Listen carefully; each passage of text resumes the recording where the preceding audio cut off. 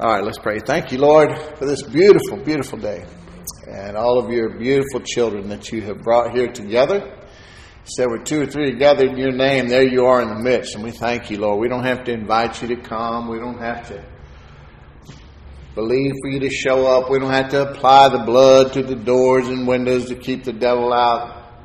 We just know that you are here. We're your children. Your word is anointed. I am anointed to do your will and your work. And we are here to grow in the grace and knowledge of our Lord Jesus Christ. And we thank you that you're with us. In Jesus' name, amen. Amen. I want to start off by saying thank you to all the veterans everywhere. We have any veterans in here? Yeah, amen. Thank you. And it's appropriate as we are here at the VFW Hall. We want to make mention of that, and we do everything we can to always be a support to them and to encourage them. And I have a lot of friends and family, that it's probably most of you do, but I minister to some. Anyway, that there's a great need in that realm, we think of the boys that had to go off to Vietnam and was treated so poorly when they came back and stuff. And then I had my grandfather was in the Battle of the Bulge and all that, and they were celebrated. And then my uncles were both in Korea and celebrated, but then everything sort of changed. In Vietnam, they treated them badly when they came back. And these are just boys that were shipped off on their senior trip, And then there's been a war going on for 20 years now, and it's kind of just, if you don't try to, you don't really think about it. There's not the newspapers anymore because, well, they're worthless anyway, and but you just don't get, like in the old days, you'd have the list of all the local boys that were injured and stuff like that. Well, we just don't have anything like that. We have a lot more at our disposal with the internet and everything, but we just, you know what I mean. A lot of the times we just don't think about these things until you walk and you see somebody, with no legs or whatever. But there's just way, way too much of that happening, and we got a lot of really mixed up young men. And so going into this time of year, we really want to think about that. Try to encourage somebody if you can. Last week I said something to the effect that I serve God. I attend His church. I give to God because I've never ever gotten over getting saved, and that's a fact. I love the Lord because of it. And I just want to ask, and I want to say thank you and hello to all the people all around the world that listen to these messages. We have a lot of other countries that are listening in, and thank you for that. Either today or in the future, if you hear, this is for you, and we love you, and we're praying for you, and all of you around the country. And I know some of you, I hear from some of you. God bless you all, no matter where you are. We just feel like you're part of this. And I pray for you just like I pray for the people here in our midst. But I wonder how many people have that same testimony that I do about the reason why I go to church and serve in the church and give. If it's for the same motivation. And if it's not, then it may be because you think, even if you really would never admit it or say it, that you have to serve. You're supposed to serve. You have to attend. You have to give in order to get saved, or in order to be in good standing, or to be approved of God. If you think like that, even subconsciously, the Lord just wants you to know it's not true, for starters, and it may be preventing you from receiving from God the things that He has for you, and on the other side of the coin, from keeping you from doing all the things that you think you're supposed to be doing. If that makes sense or not. See, the law Well, you can put yourself under the law, under a legalistic mindset, and you know what? It won't compel you. It won't help you to do the things you think you're supposed to be doing. It'll drive you from it, and it'll drive you from God.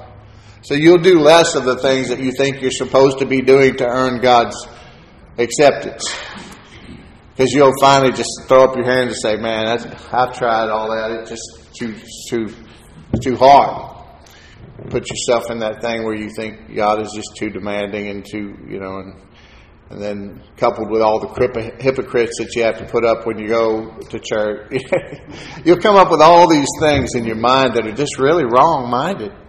And they'll prevent you from the life, and they'll keep you from the life that God has for you.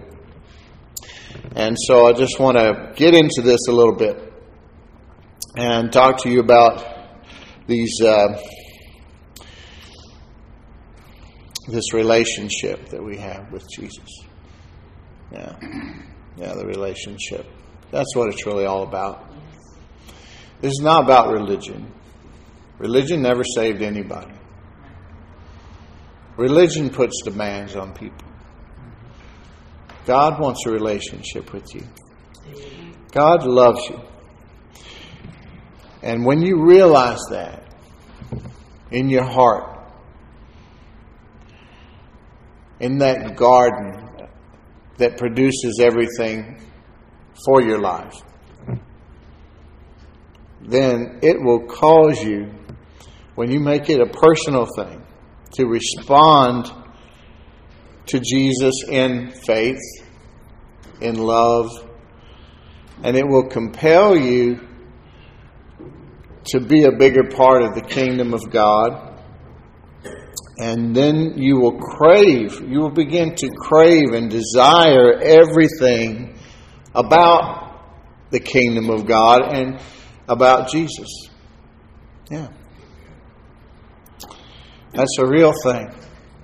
I want to go from the book of Revelation today.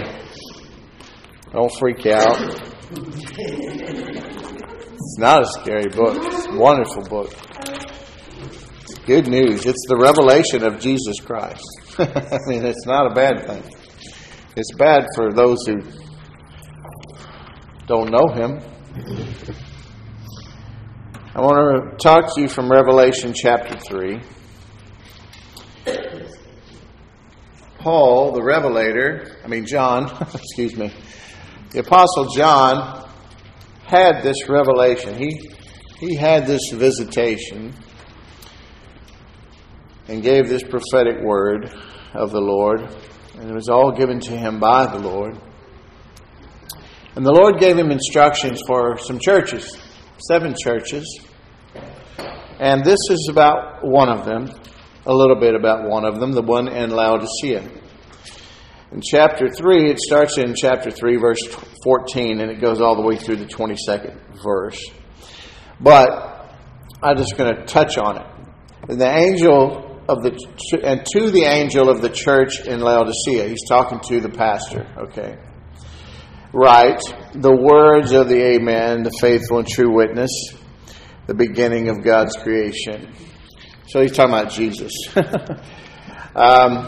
And so Jesus is giving them some instructions, just like he does all 7 of the churches. He says, I know your works. He's telling this church, I know your works. You're neither cold nor hot. Would that you, let me just translate. I wish you were one or the other. I wish you were either cold or hot. So, because you're lukewarm, can I just substitute that with complacent? You just complacent. You think everything's good. You're just fine. And let me just talk to you about that. Because you're lukewarm and neither hot or cold, I'm going to spit you out of my mouth.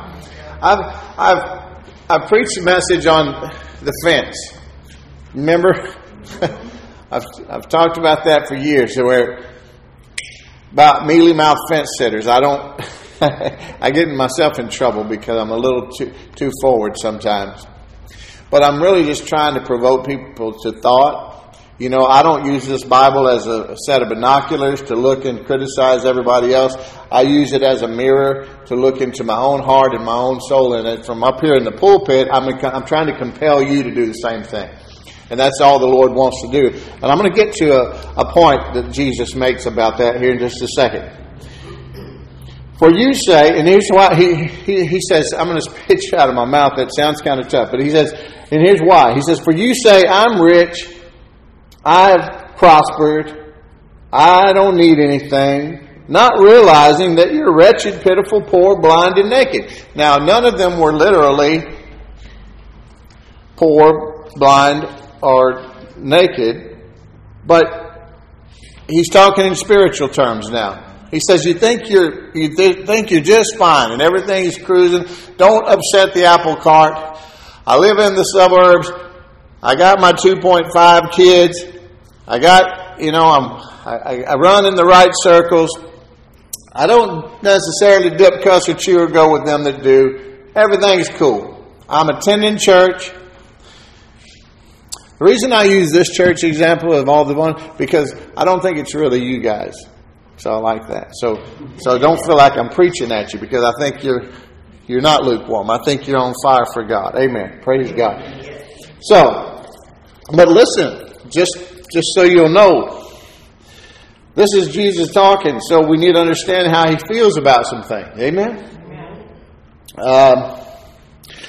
And then he says, here's what I recommend. I counsel you to buy from me gold refined by fire, so that you may be rich, and white garments, so that you may clothe yourself, and the shame of your nakedness may not be seen. He's talking about salvation, the robe of righteousness, the garment of salvation, all the things that come through this beautiful salvation that he has offered up for free through the atonement of the cross. Amen? Amen. And salve to anoint your eyes, so that you may see. We talked about the hearing and the vision of God, the spiritual.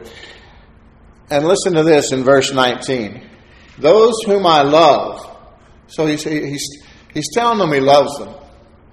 I reprove.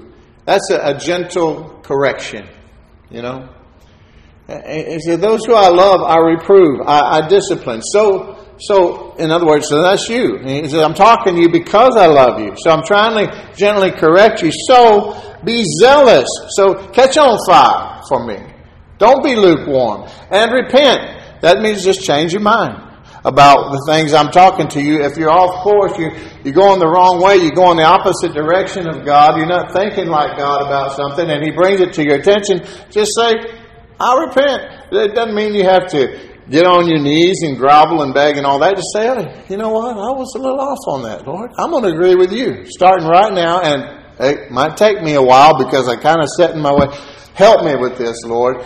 Man, can I just tell you, the best kind of talk and the best kind of prayer you ever have with the Lord is just the kind that you just talk like you would to the amazing best friend that you had that would never judge you and you could come to about anything.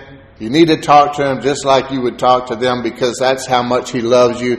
And when you start changing the way you talk and all that just to approach him, he sees through all that and he's like, what are you doing? I found myself on a stage in Florida with 100 other preachers on our knees, crying out to God and wailing to God and this and that, and because we were told to. And I remember just going, looking around, long enough yet? No, they're still going, okay, oh Lord. And I remember him saying, what are you doing?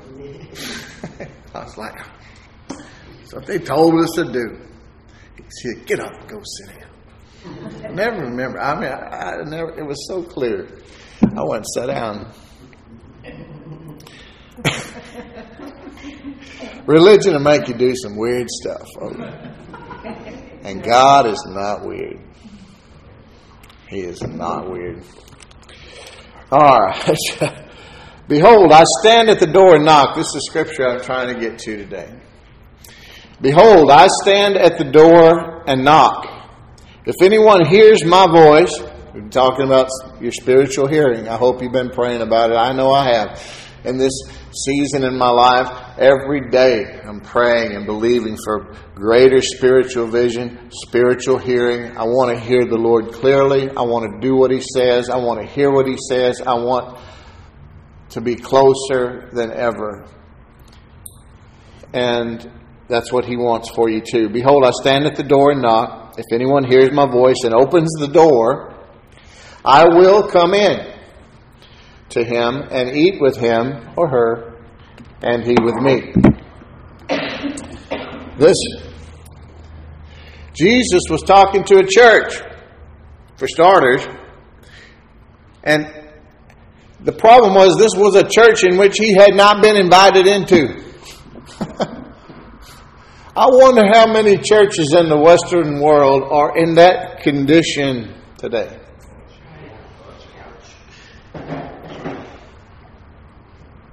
I've heard stories and jokes and things like that for many years, about a little boy sitting outside of a church window on the side of the building. He might not have been the right ethnicity or whatever. And just listening to the music and just desiring to be in that church and a part of it. And he sat out there and listened every Sunday. But they wouldn't let him in. And the Lord spoke to him one day and said, "What are you doing?" If you never had the Lord ask you what you're doing, He will. And it's not because He doesn't know. He wants you to say it.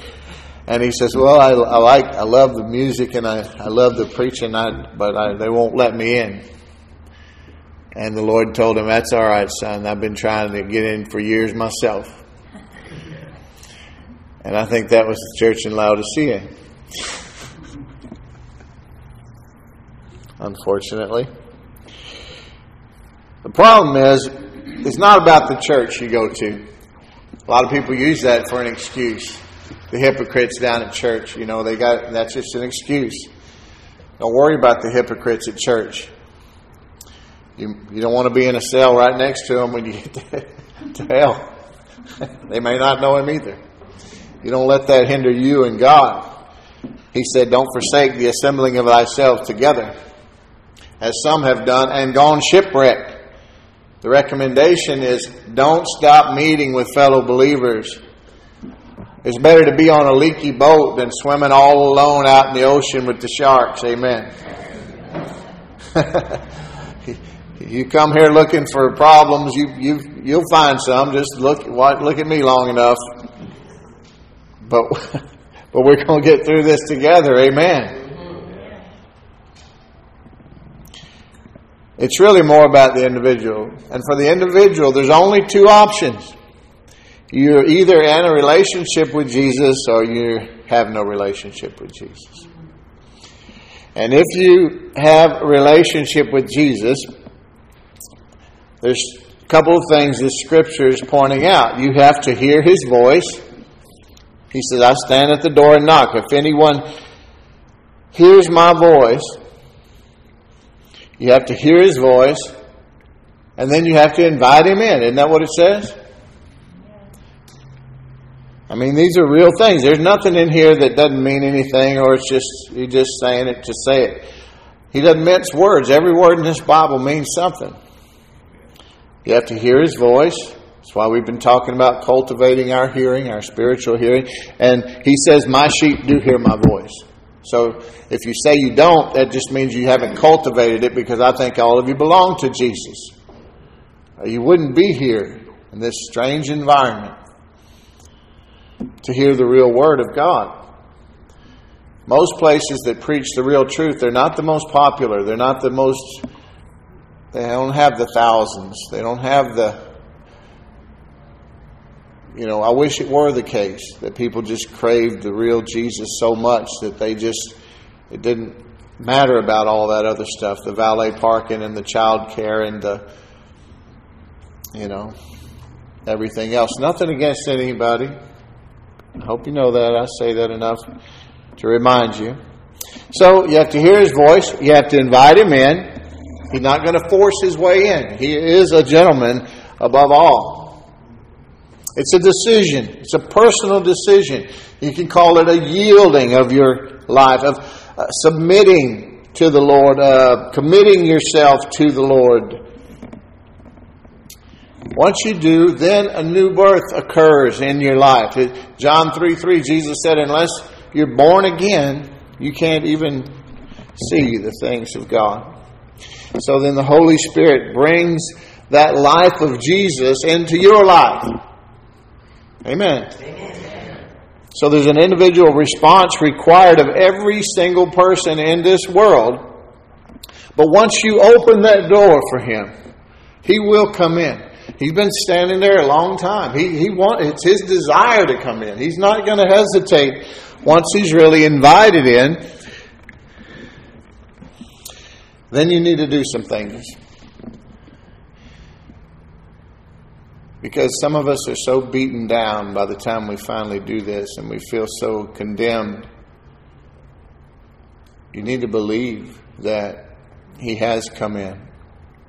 Once you open that door and invite Him in, you need to believe it.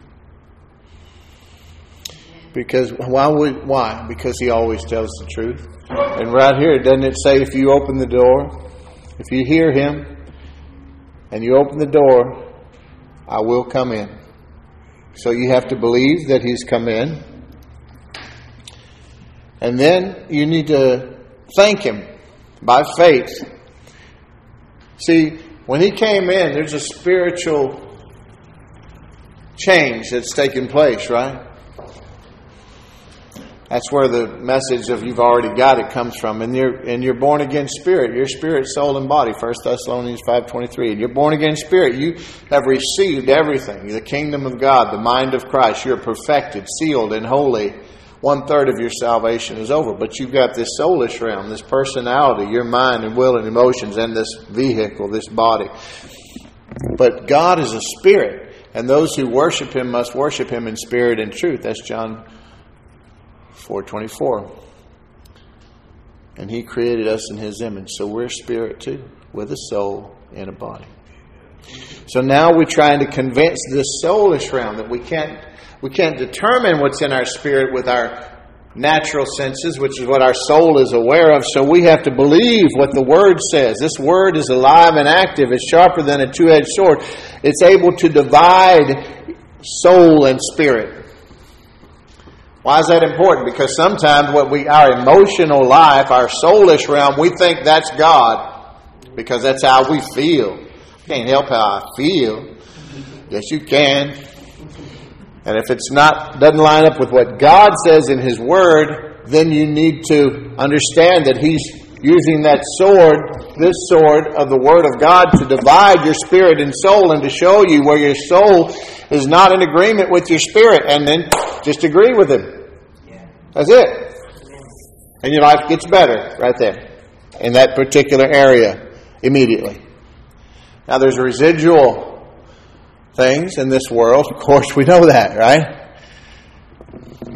I wanted all my stuff just to be fixed like that. I'm like, wait a minute. He said everything's new. Well, I'd opened a lot of doors for that old devil, and I had to give the Lord some time to get me in agreement with Him and speak the Word, speak life, and believe for some crop failure from all those bad seeds I'd planted. But now He was working with me and in me, and I was very glad. And I began to thank Him that He had come in and saved me. I thank Him. I welcomed Him in. Thank you, Lord, by faith that you've come in and that you saved me and that I've been born again. As you thank Him, it becomes more and more real in your own heart, you see. And that's what's important in your soul, because now you're trying to you're trying to enter into a life of faith, and you're going to need a little more confidence than what you came with to the table. And He wants you to have it.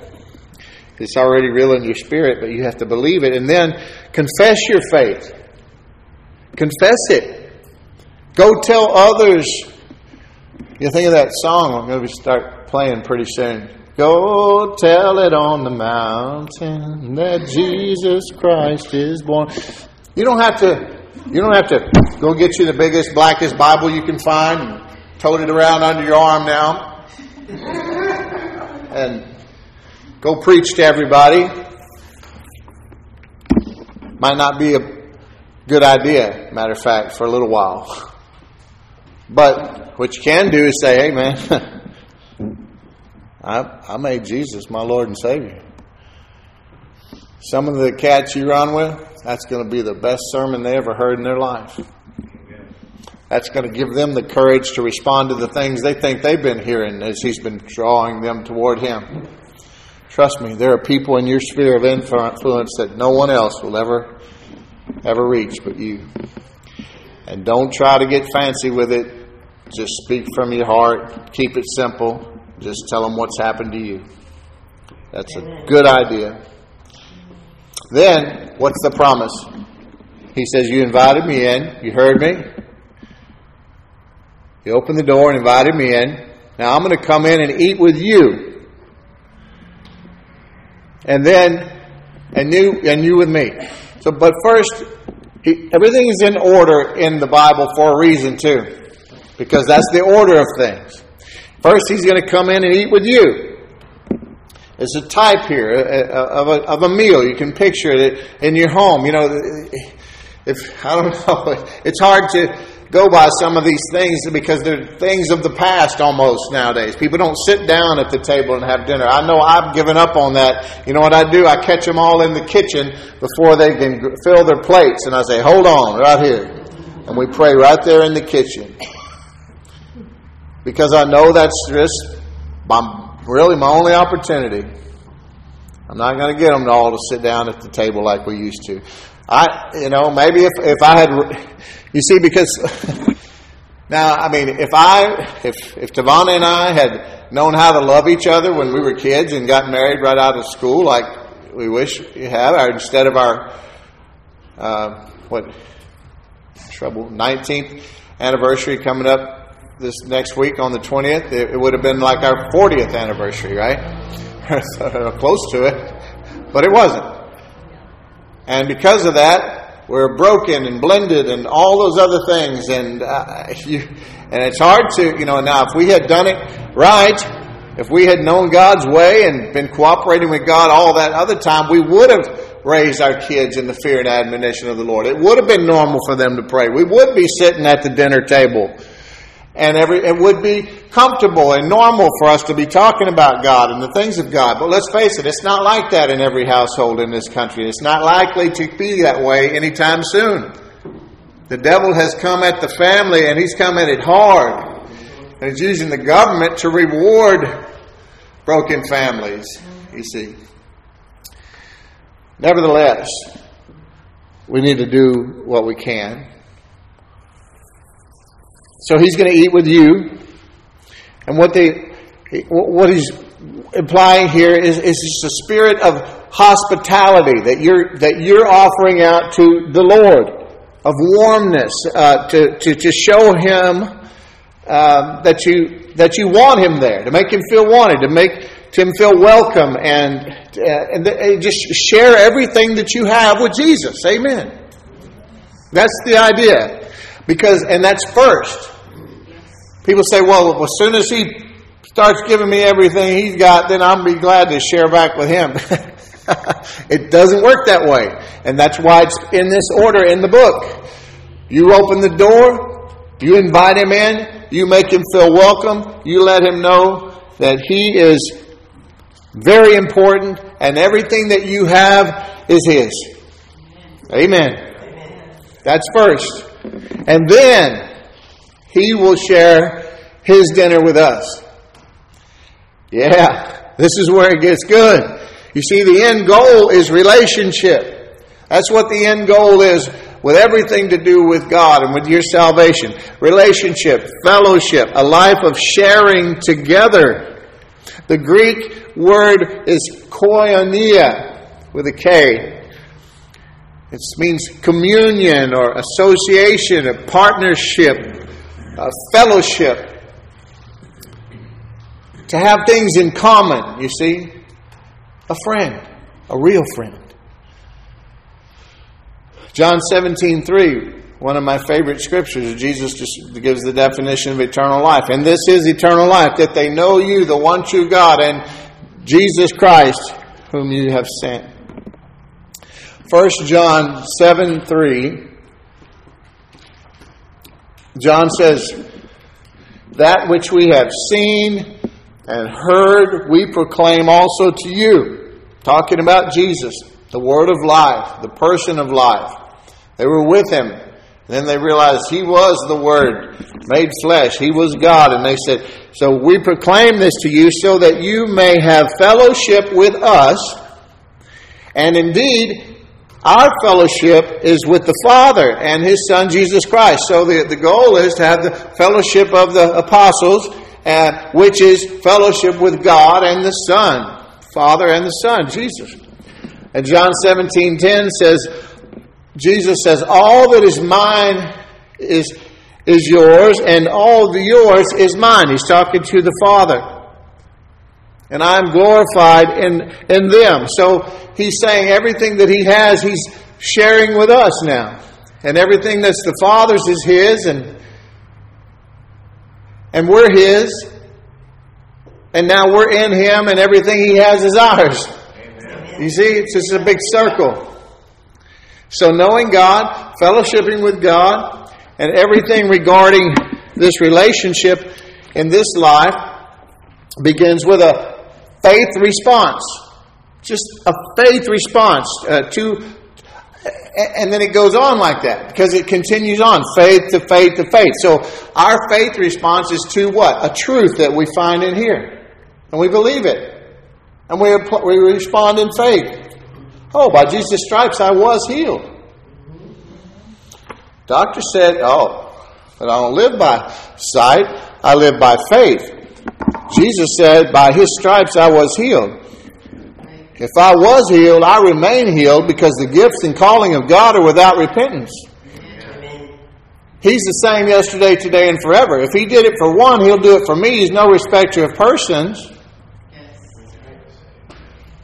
I'm healed. Amen. I'm healed. I'm not going to settle for anything less. I'm releasing my faith to go out and retrieve those things provided by grace through the atonement of the cross of Jesus Christ. And I'm not going to settle until I see the manifestation. But I'm believing I already have when I prayed what I prayed for, because I know that I prayed the will of God. And if I pray the will of God, I know that He hears me and that I have the petitions of my heart. Amen. So it's a faith response to a truth, to a promise, to a provision of God. And it always motivates or requires our sharing with Him first.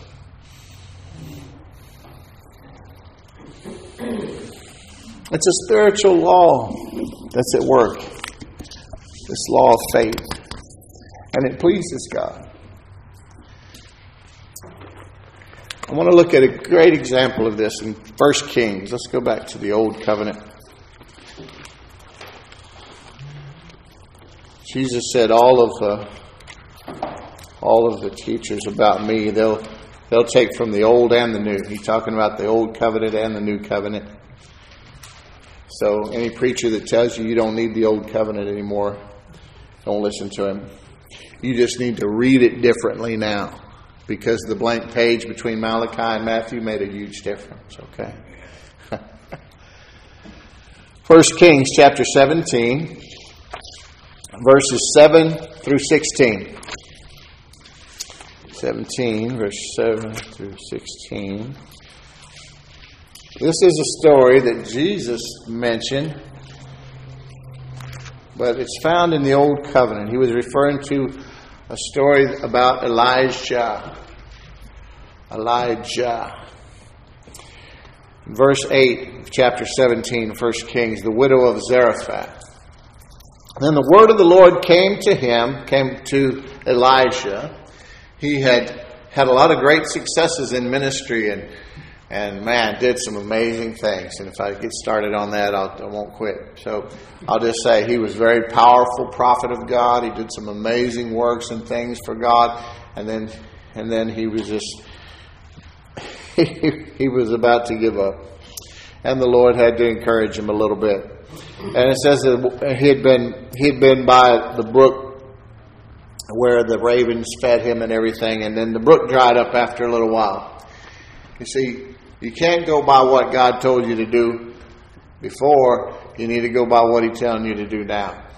If you still hadn't done what He told you to do before, you need to go back and do that. If you're not hearing God, I can't hear God, I don't know what He wants me to do. What's the last thing He did tell you to do? This or that. Did you do it? No. Come back after you do. We'll talk some more. But anyway, He tells him, then the word of the Lord came to him, to the prophet. He said, arise and go to Zarephath, which belongs to Sidon, and dwell there. Behold, I have commanded a widow there to feed you. Now, this is the middle of a drought. The whole land was in a drought, and they were a famine. So he arose and went to Zarephath, and when he came to the gate of the city, behold, a widow was there gathering sticks. And he called to her and said, bring me a little water in a vessel that I may drink. And as she was going to bring it, he called to her and said, bring me a morsel of bread in your hand. And she said, as the Lord your God lives, I have nothing baked, only a handful of flour in a jar and a little oil in a jug. And now I'm gathering a couple of sticks that I may go in and prepare it for myself and my son, that we may eat it and die. In other words, this is it. We're out of everything, and we're at the end of our road. And Elisha said to her, do not fear. Go and do as you have said. But first, look at this. But first make me a little cake of it and bring it to me. And afterward make something for yourself and your son. For thus says the Lord, the God of Israel, the jar of flour shall not be spent, and the jug of oil shall not be empty, until the day that the Lord sends rain upon the earth. And she went and did as Elisha said. And she and her household ate for many days. The jar of flour was not spent, neither did the jug of oil become empty, according to the word of the Lord that He spoke by Elisha. Pretty humbling for this amazing, powerful prophet of God to go to a little widow woman who's just about to eat her last meal with her son and say, give me some first. Wow, that'd be hard to do, man. But he knew he heard God. He believed God. And it was like a test. It's like a test. But God sent him all the way there because He knew the woman's heart. He knew that she would respond in faith. It's what was required. Could have sent him anywhere. There were people everywhere dying of starvation. He said, go to this widow woman's house.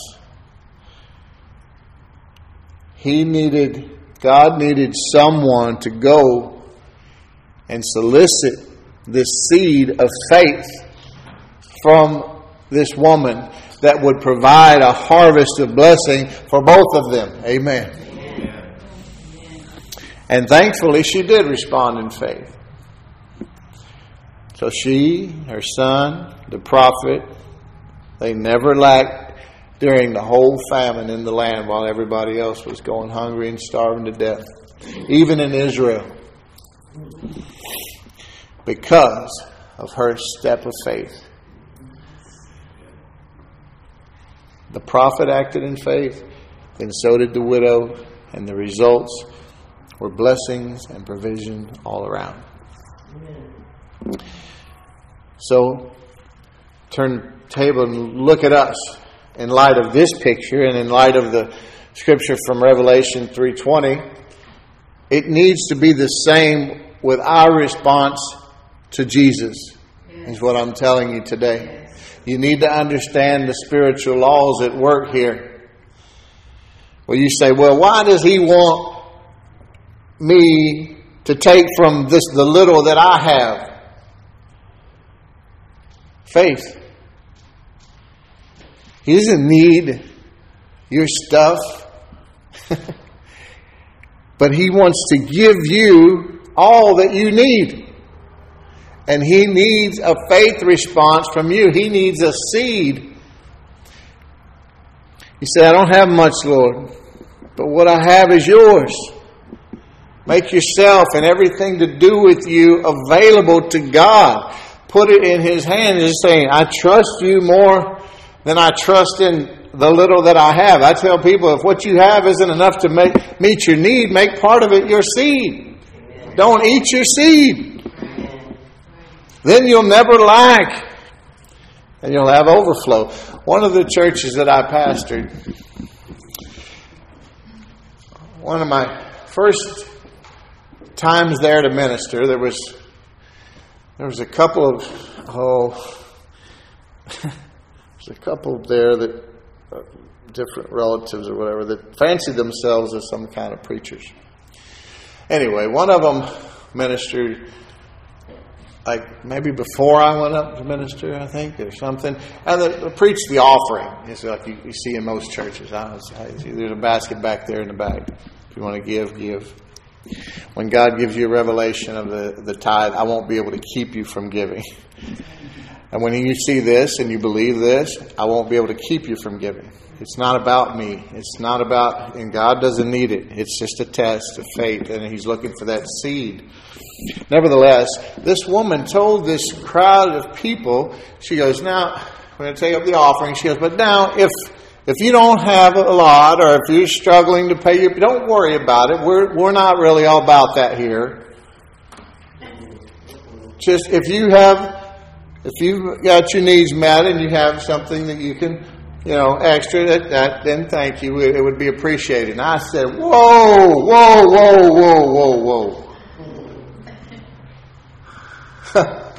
That's wrong. I'm sorry. Let me help you out here for a second.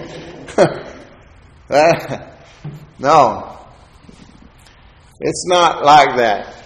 It works like this, like I'm preaching today, not like she was saying. That sounds right. And to the world, that would be right. To the world, you saying you can do more with 90 cents than $1 is stupid. To God, you saying I can do more with my $1 than you can do with, if I give you the 10% and keep only 90 of it. If you said that to God, then that's stupid. The fact is, the kingdom of God works off of seed. And it's funny that they come back and they say that Andrew Womack called them dirt bags. Because he's talking about the garden of their heart and everything's seed form, and I guess talking about the Word of God being planted in their hearts, and that it's a garden, and so he called them dirt bags. But anyway, he's like that. He'll try to provoke you to thought by shock value a little bit. John 17:10. Jesus said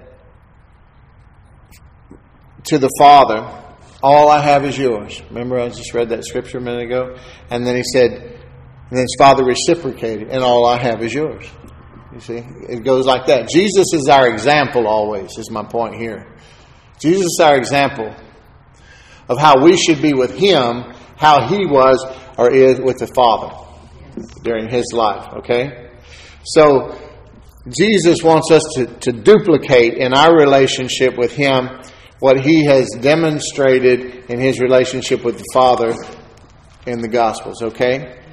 So remember that as you're reading about those things and try to apply it to your relationship with Jesus. You look how He treated His Father. You look how He handled that relationship, and then you know how to handle your relationship with Him. Amen? See, as a child to a father, Jesus always talking about His Father, talking to His Father. So Jesus showed obedience to His Father. He showed respect. He showed trust. You say, well, obviously He never met my father. That's SOB. I never met my father either. We all have daddy issues. Some of you may have had a very good daddy, thank God. I hope that this world will begin to have more and more good daddies. That's part of the problem. Some of your daddies left way too soon. Some never were around when they were here. So, you got all kind of stories. Some beat the heck out of you. I get it. Need to get over it a little bit, frankly. If Joyce Meyer can get over hers and bring hers into her home and provide and care for him, then the rest of us can. Instead of getting bitter, we can get better by choice. Amen. But he looked at his father and he was obedient. He trusted him. He said, my father is bigger. My father is stronger than me. My father will take care of me. Whatever he asks of me, I'm going to do it. That was Jesus' attitude to the Father. And that should be our attitude toward him. And then the Father's response, because of Jesus' obedience, because of his dedication. See, some of us have lost that childlike faith. But we need to get that. My daddy in heaven, he's like, when you're little, my daddy can beat up your daddy. My daddy can jump tall buildings in a single leap, that sort of thing. You need to have that childlike faith regarding your Father in heaven and the way he is towards you. Amen. He created everything. He is a Father who is limitless in power and limitless in love, and he owns it all. He owns the cattle on 1,000 hills. Who said that a while ago? And he has authority over everything, and he won't even think of withholding anything from me. So it'd be foolish for us, in light of that, to withhold anything from Jesus. Wouldn't it? I mean, if all this is true, and I encourage you to find out on your own, ask him. Ask him to start talking to you in ways that just it's him. Things that you tell other people, man, God talking to me, they're like, oh, okay. But it was him. That's how he talks to you. You know that you're like, whoa. And other people are like, what, dude? Like, God is dealing with me. Okay. But it was him. I'm telling you, I know what I'm talking about, and some of you know what I'm talking about too. You're like, oh, whatever, dude. This is not between you and me. I remember sitting in the middle of a 4-way stop on my Harley, just stopped, and I just went, what? I don't know what you want, but I know it's you, and I'm at the end. Some of you had those moments. We opened the door. We invited him in. We asked him to dine with us, to share in all that we have, all that we are. Now, we have the standing of relationship with God as children of God. See, now, here's the good part, see? Get to the good stuff. In Romans 8, Paul lays it all out so perfectly and so clearly. We're sons of God. We're co-heirs with Christ. If you're a co-heir with God, then you are heir. You have the same rights. Paul even talks to people as adopted into the family of God. Well, he was talking to the Romans, and they knew that the law of that day, of their culture, said that if a slave or anyone else was adopted into a family, then they had the same legal rights and privileges as the natural born child himself. Amen. Boy, when you listen to this in your car, you shout, don't you? I got people in other countries shouting at this message.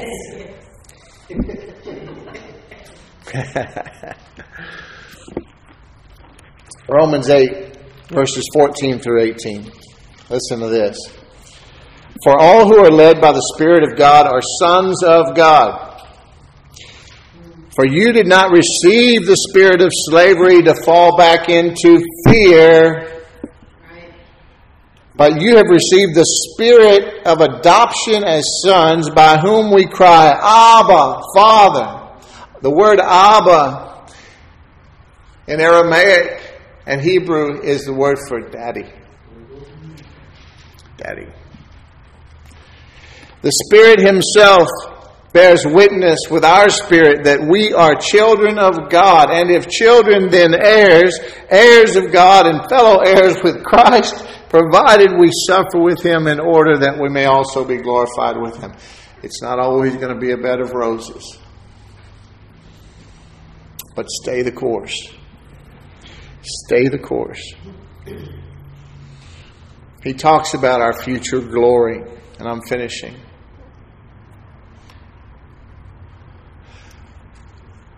As believers, we need to be more concerned with the eternal than the temporal or the temporary. What's temporary? Everything you see. You need to try to get your focus on the eternal.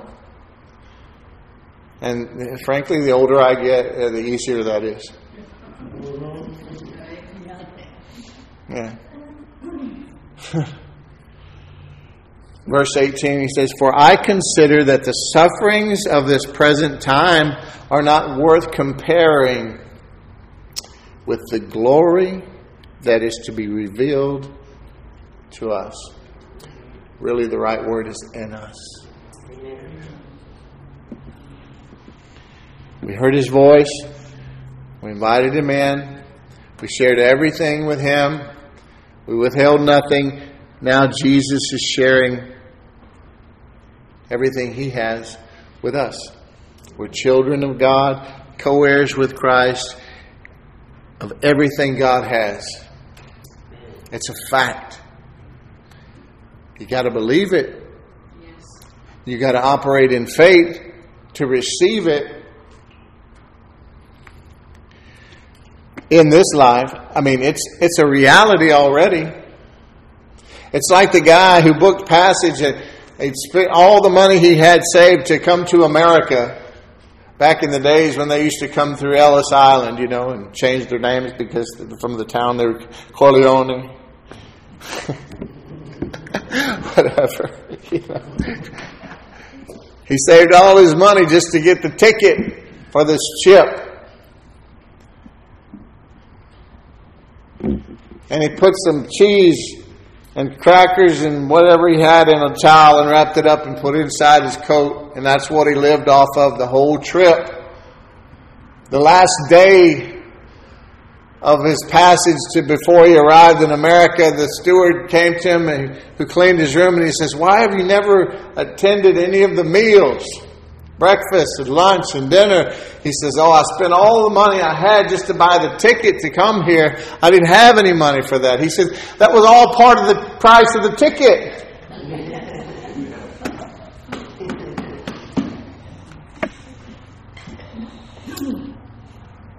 Go to 1 Corinthians chapter 3, and I'm finishing here. 1 Corinthians chapter 3, verses 21 through 23. Oh, I'm so glad I'm starting to hear pages turn in here. All right.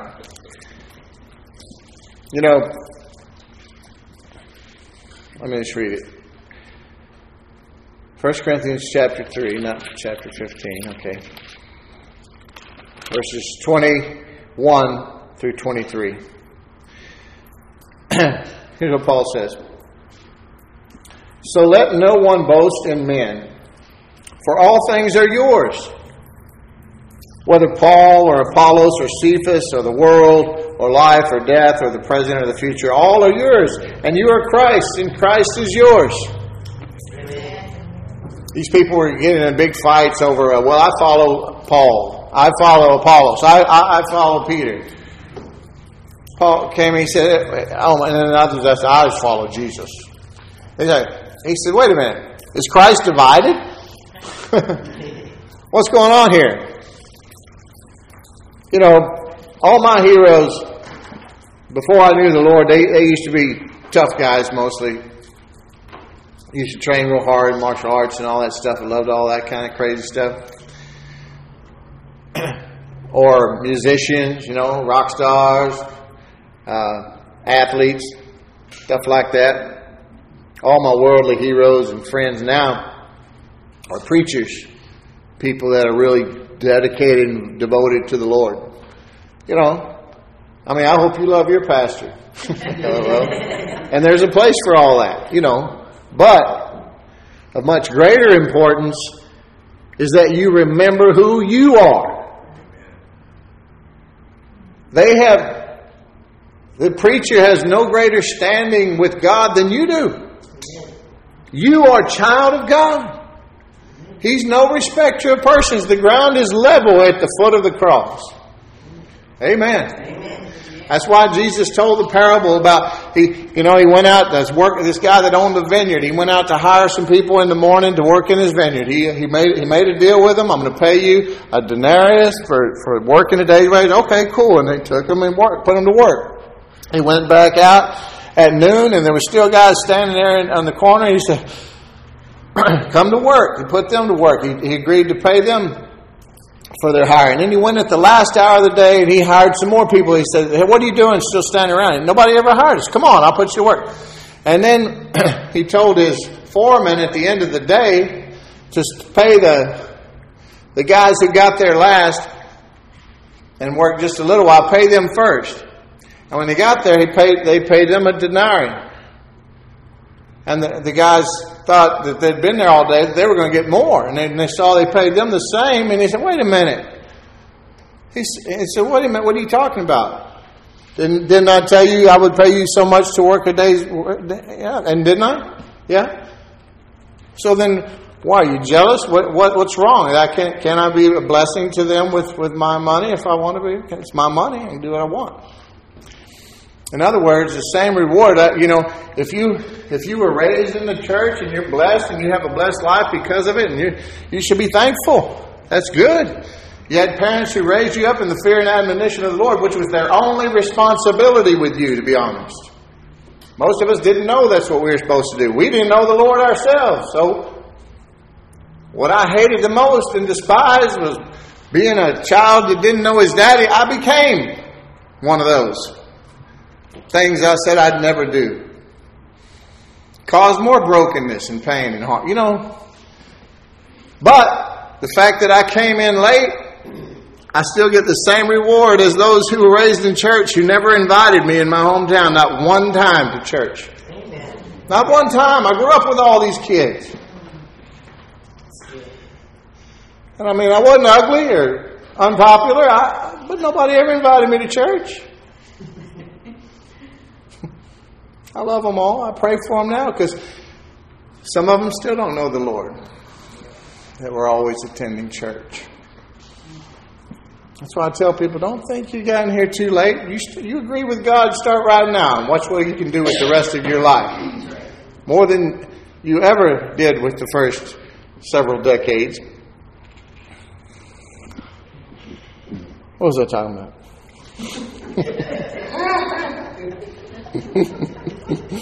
You're a child of God, and all the things of God are yours. Everything He has, everything that belongs to Christ belongs to you. You see, you're an heir of God, a co-heir with Christ, and that's not just for now in this life, but for all eternity.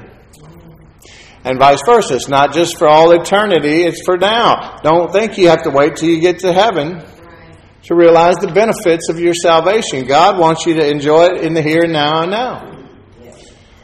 He's good. And I just want to finish by telling you, be quick to hear. Once you cultivate this hearing, and don't stop pursuing God about hearing His voice until you get to a place. Don't think He's just going to start sending you a CD of a tape recorded message every day. It's not an audible thing. I am learning more and more about His voice every day. And He talks in ways where you have an unction, the Bible says, a knowing from the Holy Ghost. And who was I telling that last week something happened with the Lord? I think I was telling Messiah. And I said, Lord, you're messing with me, aren't you? You having fun with me today. And I knew He was, whatever it was. And I'm still trying to remember what it was. But we were having fun that day. But be quick to hear and obey His voice, because He's not telling you to to be a taskmaster. He's telling you need to be obedient and be obedient quickly because he's trying to bless you. He's trying to help you. Not hurt you, not take anything from you. He don't need your stuff. But when he asks something of you, give it quickly. Be like Peter. Oh, in that case, I'll wash your feet. Let me wash everything. Ask him to help you in cultivating that hearing and to always hear him clearly. But be careful what and who you do listen to. The Bible says bad company corrupts good character, and this is a fact. It doesn't mean just who you hang around with. It means whatever goes in these gates, the eye and the ear gates, it's all seed, you see, and it's going to bring a harvest. So just be careful about that. And do yourself a favor and decide to always let God do the choosing for you. Let God decide. Let Him do the choosing for you in your life regarding everything. Learn to start talking to Him about all of your decisions, all of your thought processes. Consult Him about it because He cares and He wants to share. He wants to help you. You know, I told him recently, I just told him yesterday, I think, you pick.